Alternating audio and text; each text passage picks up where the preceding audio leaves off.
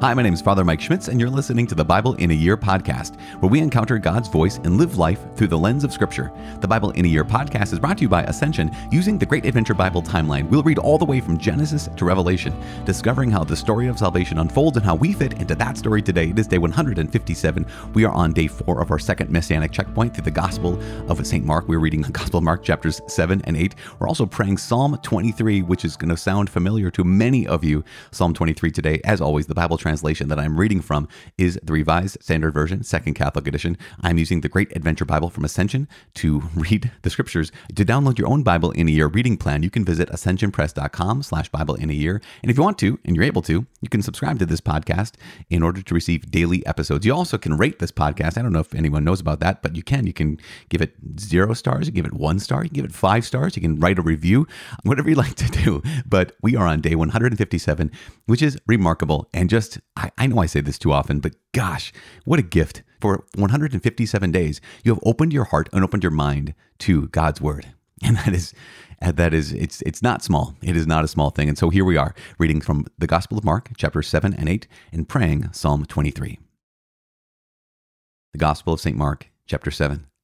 The tradition of the elders. Now when the Pharisees gathered together to him, with some of the scribes who had come from Jerusalem, they saw that some of his disciples ate with hands defiled, that is, unwashed. For the Pharisees and all the Jews do not eat unless they wash their hands, observing the tradition of the elders. And when they come from the marketplace, they do not eat unless they purify themselves. And there are many other traditions which they observe, the washing of cups and pots and vessels of bronze. And the Pharisees and the scribes asked him, "Why do your disciples not live according to the tradition of the elders, but eat with hands defiled?"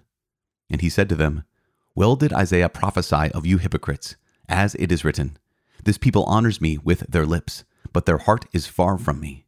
In vain do they worship me, teaching as doctrines the precepts of men. You leave the commandment of God and hold fast the tradition of men.' And he said to them, 'You have a fine way of rejecting the commandment of God in order to keep your tradition. For Moses said, honor your father and your mother, and he who speaks evil of father or mother, let him surely die. But you say, if a man tells his father or his mother, what you would have gained from me is korban, that is, given to God, then you no longer permit him to do anything for his father or mother, thus making void the word of God through your tradition which you hand on. And many such things you do.'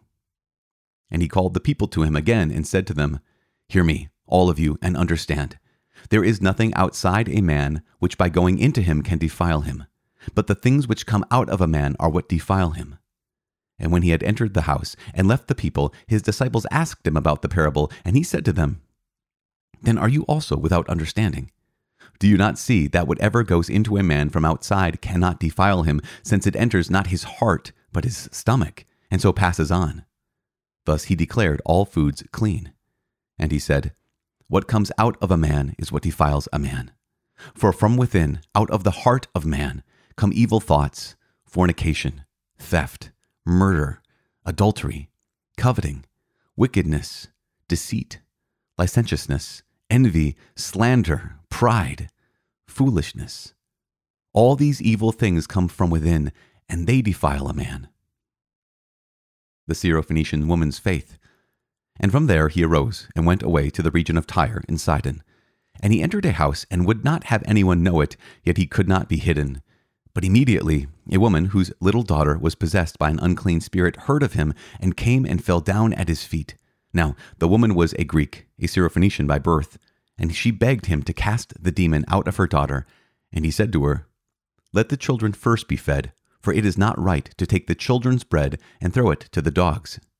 But she answered him, 'Yes, Lord, yet even the dogs under the table eat the children's crumbs.' And he said to her, 'For saying this, you may go your way.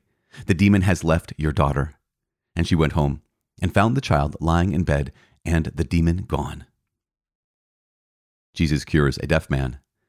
Then he returned from the region of Tyre and went through Sidon to the Sea of Galilee through the region of the Decapolis. And they brought to him a man who was deaf and had an impediment in his speech. And they begged him to lay his hands upon him. And taking him aside from the multitude privately, he put his fingers into his ears. And he spat and touched his tongue. And looking up to heaven, he sighed and said to him, Ephphatha, that is, be opened. And his ears were opened, his tongue was released, and he spoke plainly. And he charged them to tell no one, but the more he charged them, the more zealously they proclaimed it. And they were astonished beyond measure, saying, "He has done all things well. He even makes the deaf hear and the mute speak." Chapter 8. Feeding the 4,000. In those days, when again a great crowd had gathered, and they had nothing to eat, he called his disciples to him and said to them, "I have compassion on the crowd, because they have been with me now 3 days and have nothing to eat. And if I send them away hungry to their homes, they will faint on the way, and some of them have come a long way." And his disciples answered him, "How can one feed these men with bread here in the desert?" And he asked them, "How many loaves have you?" They said, 7. And he commanded the crowd to sit down on the ground. And he took the 7 loaves, and having given thanks, he broke them, and gave them to his disciples to set before the people, and they set them before the crowd. And they had a few small fish, and having blessed them, he commanded that these also should be set before them. And they ate, and were satisfied, and they took up the broken pieces left over, 7 baskets full. And there were about 4,000 people, and he sent them away. And immediately he got into a boat with his disciples, and went to the district of Dalmanutha. The demand for a sign. The Pharisees came and began to argue with him, seeking from him a sign from heaven to test him. And he sighed deeply in his spirit and said, "Why does this generation seek a sign? Truly, I say to you, no sign shall be given to this generation." And he left them, and getting into the boat again, he departed to the other side. The leaven of the Pharisees and of Herod. Now they had forgotten to bring bread, and they had only 1 loaf with them in the boat. And he cautioned them, saying, "Take heed, beware of the leaven of the Pharisees and the leaven of Herod." And they discussed it with one another, saying, "We have no bread." And being aware of it, Jesus said to them, "Why do you discuss the fact that you have no bread? Do you not yet perceive or understand? Are your hearts hardened? Having eyes, do you not see? And having ears, do you not hear? And do you not remember? When I broke the 5 loaves for the 5,000, how many baskets full of broken pieces did you take up?" They said to him, 12. "And the 7 for the 4,000, how many baskets full of broken pieces did you take up?" And they said to him, 7. And he said to them, "Do you not yet understand?" Jesus cures a blind man at Bethsaida. And they came to Bethsaida, and some people brought to him a blind man and begged him to touch him.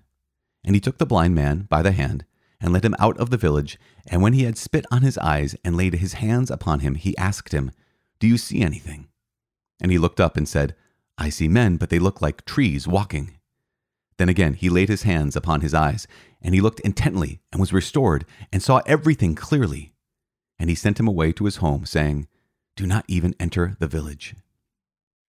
Peter's declaration that Jesus is the Christ. And Jesus went on with his disciples to the villages of Caesarea Philippi. And on the way he asked his disciples, "Who do men say that I am?" And they told him, "John the Baptist, and others Elijah, and others one of the prophets." And he asked them, "But who do you say that I am?" Peter answered him, "You are the Christ." And he charged them to tell no one about him. Jesus foretells his death and resurrection. And he began to teach them that the Son of Man must suffer many things, and be rejected by the elders and the chief priests and the scribes, and be killed, and after 3 days rise again. And he said this plainly. And Peter took him and began to rebuke him. But turning and seeing his disciples, he rebuked Peter and said, "Get behind me, Satan, for you are not on the side of God, but of men." And he called to him the multitude with his disciples and said to them, "If any man would come after me, let him deny himself and take up his cross and follow me.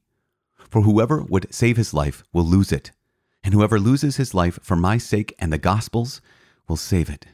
For what does it profit a man to gain the whole world and forfeit his life? For what can a man give in return for his life? For whoever is ashamed of me and of my words in this adulterous and sinful generation, of him will the Son of Man also be ashamed when he comes in the glory of his Father with the holy angels." Psalm 23, the Divine Shepherd, a Psalm of David. The Lord is my shepherd. I shall not want. He makes me lie down in green pastures. He leads me beside still waters. He restores my soul. He leads me in paths of righteousness for his name's sake. Even though I walk through the valley of the shadow of death, I fear no evil, for you are with me.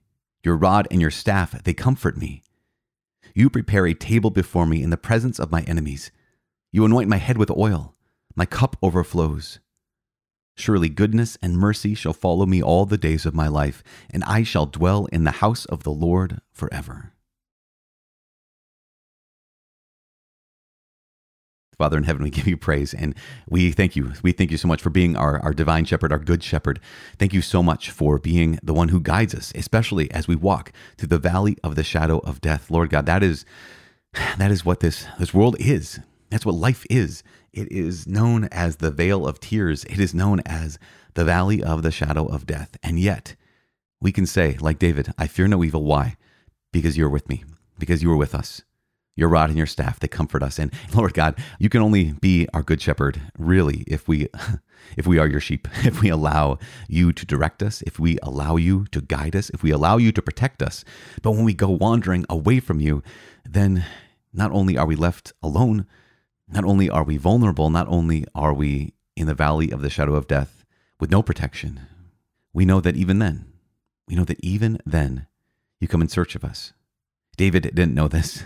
The ancient patriarchs, the prophets, they didn't know this as clearly as we know this because, Lord God, through your Son, Jesus Christ, you revealed that you're the one who seeks out the lost sheep. You're the one who, when we do wander, you go in pursuit of us, desperately seeking us, because you have declared that for whatever reason, you love us and you pursue us even when we wander far from you. So, Lord God, pursue us. Now, if we've wandered, pursue us like the good shepherd that you are, and lead us back so that we may dwell in the house of the Lord forever, all the days of our lives. In Jesus' name we pray. Amen. In the name of the Father, and of the Son, and of the Holy Spirit. Amen. Okay, gosh, man, oh man. We have this, the Gospel of Mark. Again, so good. He is, have you been counting how many times he's noted immediately? So it's not just Jesus who moves immediately. It's the woman who moves immediately. It's the people who ask things immediately. And so here we are, the urgency, the quickness of all the characters in the Gospel of Mark, because they know that here is the kingdom on earth right now. Jesus is with them. So let's dive into this. In chapter 7, we have this teaching of Jesus where he talks about how the Pharisees are watching him and they notice that his disciples do not wash their hands on coming from the market or wash their hands before they eat. Now, this is not a matter of sanitation. This is not a matter of cleanliness. This is a matter of ritual purity, right? So remember back in the Old Testament, we have, if you're serving at the altar, then you would wash your hands in a certain way. You'd have ritual purity. Now, if that's a good thing for the altar, the thought would go, if that's good for the worship of God in the temple, well, then we all should do this. If it's good for the priests, those who are serving in the temple of God, to purify themselves before they undertake these tasks, then yeah, that'd be great for us to do. And so it's not a bad initial thought, but that's where the thought comes from is, okay, the priests are commanded to do this before they worship. Let's all do this before we eat, because it's a sign of, like, even this eating is a worship. So keep in mind, this is not a bad idea, but it's been distorted, right? It's been distorted to have it be the situation where I've done these things on the outside. I don't have to do the work on the inside. I've transformed my behavior on the outside, but my heart interiorly has not been converted. And that's the distinction. The distinction that Jesus continually makes is the distinction not of you're doing these things on the outside, that's bad. It's you're doing these things on the outside without having your inside being conformed to what those things on the outside were meant to do. Now, there is some things that are bad, and he points this out. He says, you have a fine way of rejecting the commandment of God in order to keep your tradition. For example, the commandment is honor your father and your mother, and yet you would say that, no, whatever help I would give to my mom and dad is now korban, which means dedicated to God. So the idea would be this. It is your responsibilities, our responsibilities, to take care of our aged parents. Like that's a given. That is so clear through the Bible. That is so clear in the teachings of God, that it's our responsibility, if we're to the degree that we're able, to take care of our aging or aged parents, right? Take care of those who are vulnerable, particularly those to whom we're related, particularly those who cared for us in our youths. So we are connected. We have to take care of each other. But what people were doing back in the day is they were saying, well, here's what I've done is whatever money I would have spent to take care of my parents, I'm dedicating that to God. And so mom and dad, here, rather than care for you in your old age, you can know that there's an endowment that's been made in your name over at the temple. Like that kind of idea is And so I don't have to care for you now because I've made this donation to the temple, but it's in your name. And so I get to basically exempt myself from the work of serving, from the work of taking care of the commandment and fulfilling that commandment of caring for one's parents. So that's, hopefully we can understand that's the key that Jesus is saying. And he says you do many things like this. There's a lot of things that God was very, very clear about the fact that this is what I'm calling you to do. And you're going to do a version of that. But the version of that is actually a way to avoid doing the thing that God has asked us to do. And that's a thing that all of us continue to struggle with, whether that's like a church tradition or a church discipline or a thing we just even interiorly end up doing, is we could say, okay, I know that the right thing to do is for me to, let's go back to parents. If you have your parents who are living, it might be a situation where actually, the right thing to do, maybe it's not necessarily provide for their care because, who knows, whatever your situation is, circumstances, it might actually be that they need nursing staff. That might be a necessity, that kind of a thing. But maybe it's, you know what, I could drive to visit my mom and dad, call up one of my parents and just spend time with them on the phone. Well, that's fine. I know that that's probably what they would appreciate the most, would actually help them the most. But I'd rather do something else. So I'll do this other thing and say that we'll call it good. And again, we do that with our spiritual lives. We do that when it comes to taking care of family, taking care of each other. We always have ability to substitute something we're not actually called to do instead of the thing we're actually called to do. And so Jesus is pointing that out and indicting all of us when we are tempted to do that. Now, moving on, here is the story again in chapter 7 about the Syrophoenician woman's faith, which can be troubling to a lot of us because here is Jesus, who not only, she has this woman, Syrophoenician, right? So Syrophoenician simply means that, not simply means, she's from the region of Tyre and she's a Greek, so she's not a Jew. And, but she's from the same region of Jesus as Jesus. So this is simply she belongs to a different religion, and she's not necessarily of the same bloodline as the Jewish people. But it's not necessarily it's not a matter of her being a woman. It's not a matter of her being a foreigner. It's a matter of her not being Jewish. And this is the big, big key, because it seems like, my gosh, Jesus is not necessarily the kindest to her, apparently at least. Because why? She has a daughter who is possessed by a demon, and she says, the demon from my daughter. And Jesus says to her, let the children be fed first, for it's not right to take the children's bread and throw it to the dogs.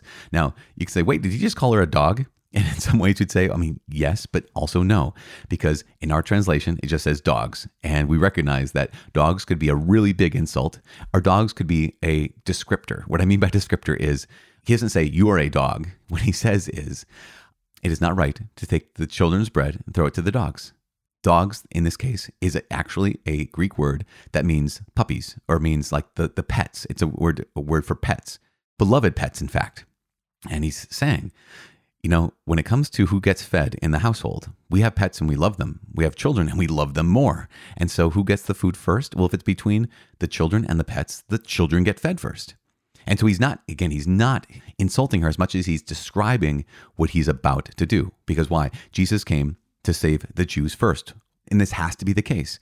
It's not the Jews exclusively. And that is absolutely clear, abundantly clear from the way Jesus speaks and the way Jesus acts. He regularly goes out to those who are outside the community of the Jews, but he also emphasizes so clearly that salvation in John's gospel, right, in chapter 4, is from the Jews. But salvation for the whole world through the Jews, right? Salvation for the whole world, for everyone, including the Syrophoenician woman and her daughter. But it's actually going to come from the fulfillment of everything we've been reading, everything that the Jewish people have been living in the Old Covenant, in the Old Testament. And so he doesn't say, I didn't come for you. He says, listen, first for the Jews and then you. And what's so good is that the woman, even though Jesus essentially sounds like he's saying no, she persists, and she persists in humility. It's amazing. She says, yes, she agrees. Like, yeah, I get it. We're not the children of the household, but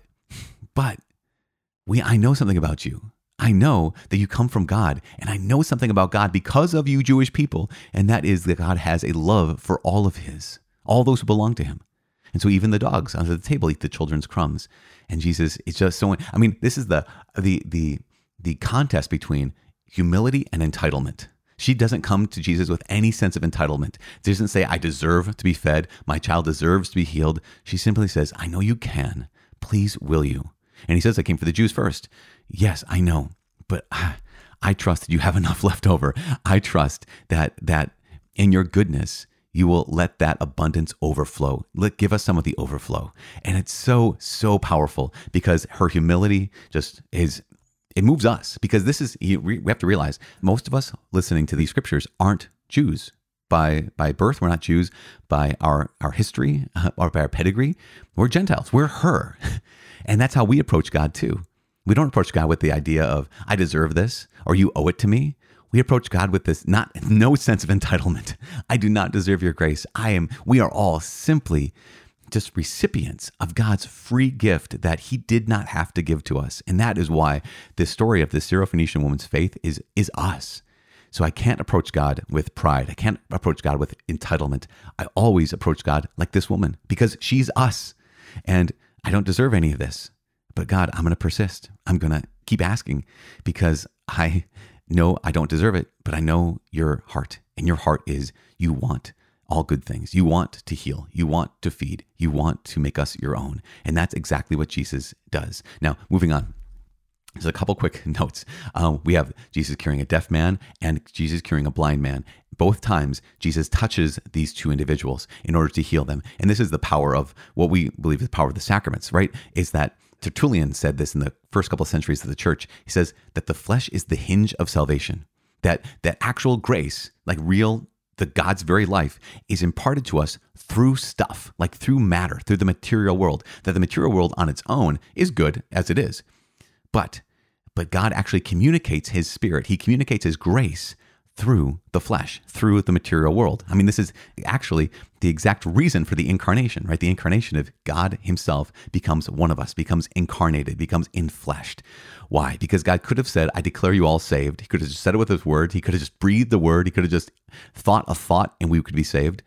But he brought us salvation through his body, through his life, death, and resurrection. And then we receive salvation through our bodies as well.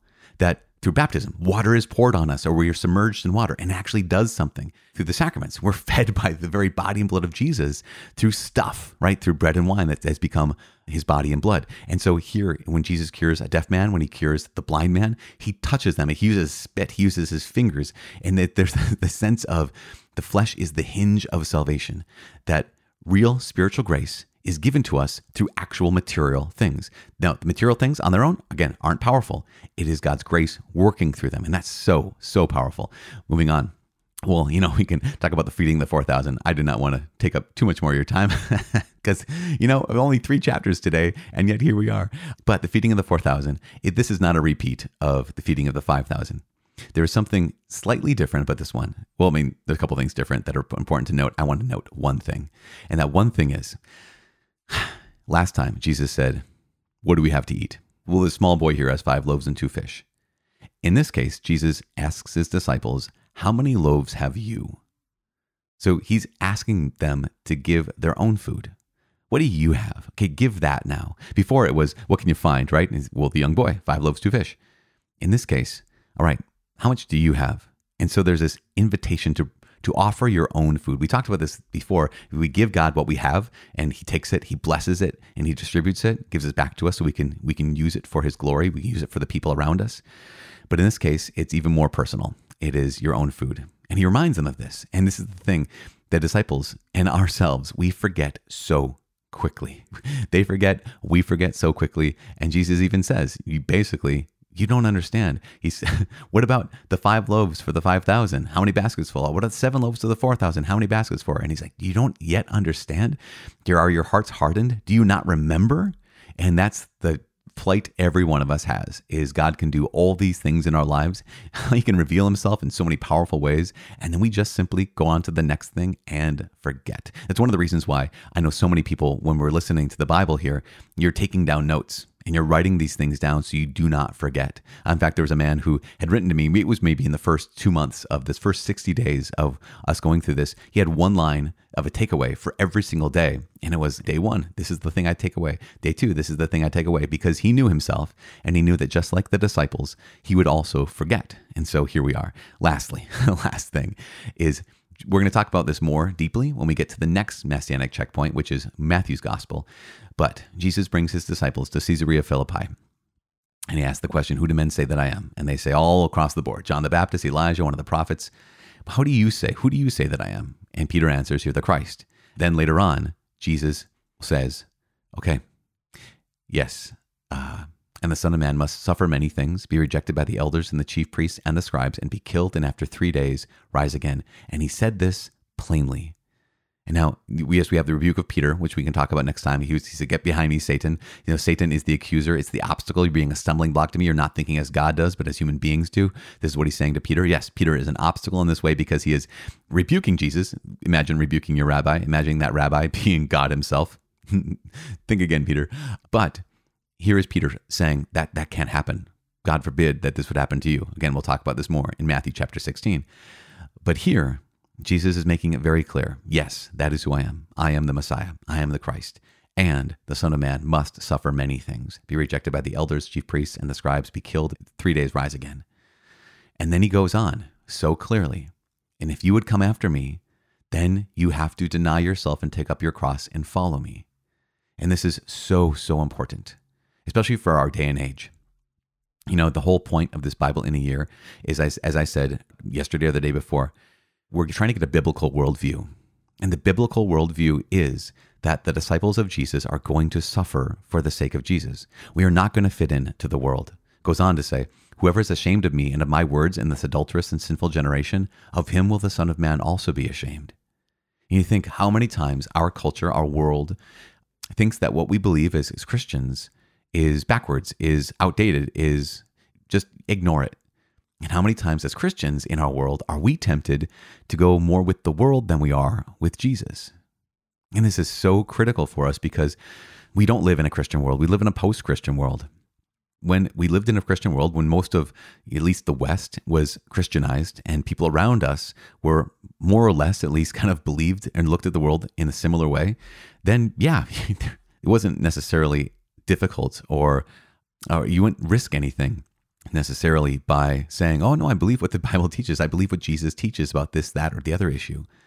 But in a world that has left those things behind, man, we have what? You have families who no longer talk to each other because some of the members of the families believe what the world teaches and some members of the family believe what God teaches. And so this is so, so critical that Jesus is saying, okay, this is the deal. I'm going to suffer greatly. I'm going to suffer from people that should have actually recognized me first. I'm going to suffer. I'm going to be overwhelmed by death. I'm going to be crucified. And you, if you're going to follow me, you also will follow that path. This is the invitation and the conditions for discipleship.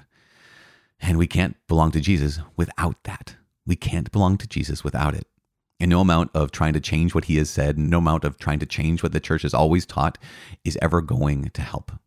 What's going to help is grace. What's going to help is courage. What's going to help is that biblical worldview that we're all praying for and listening to these words of God for, is that hopefully not only will our worldview be shaped by a biblical lens, but also our hearts will be sharpened.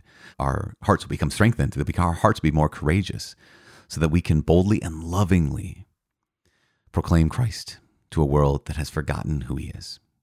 So we need prayers. We need to pray for each other. We need to pray for ourselves. And I am praying for you. Please, please pray for me. My name is Father Mike. I cannot wait to see you tomorrow. God bless.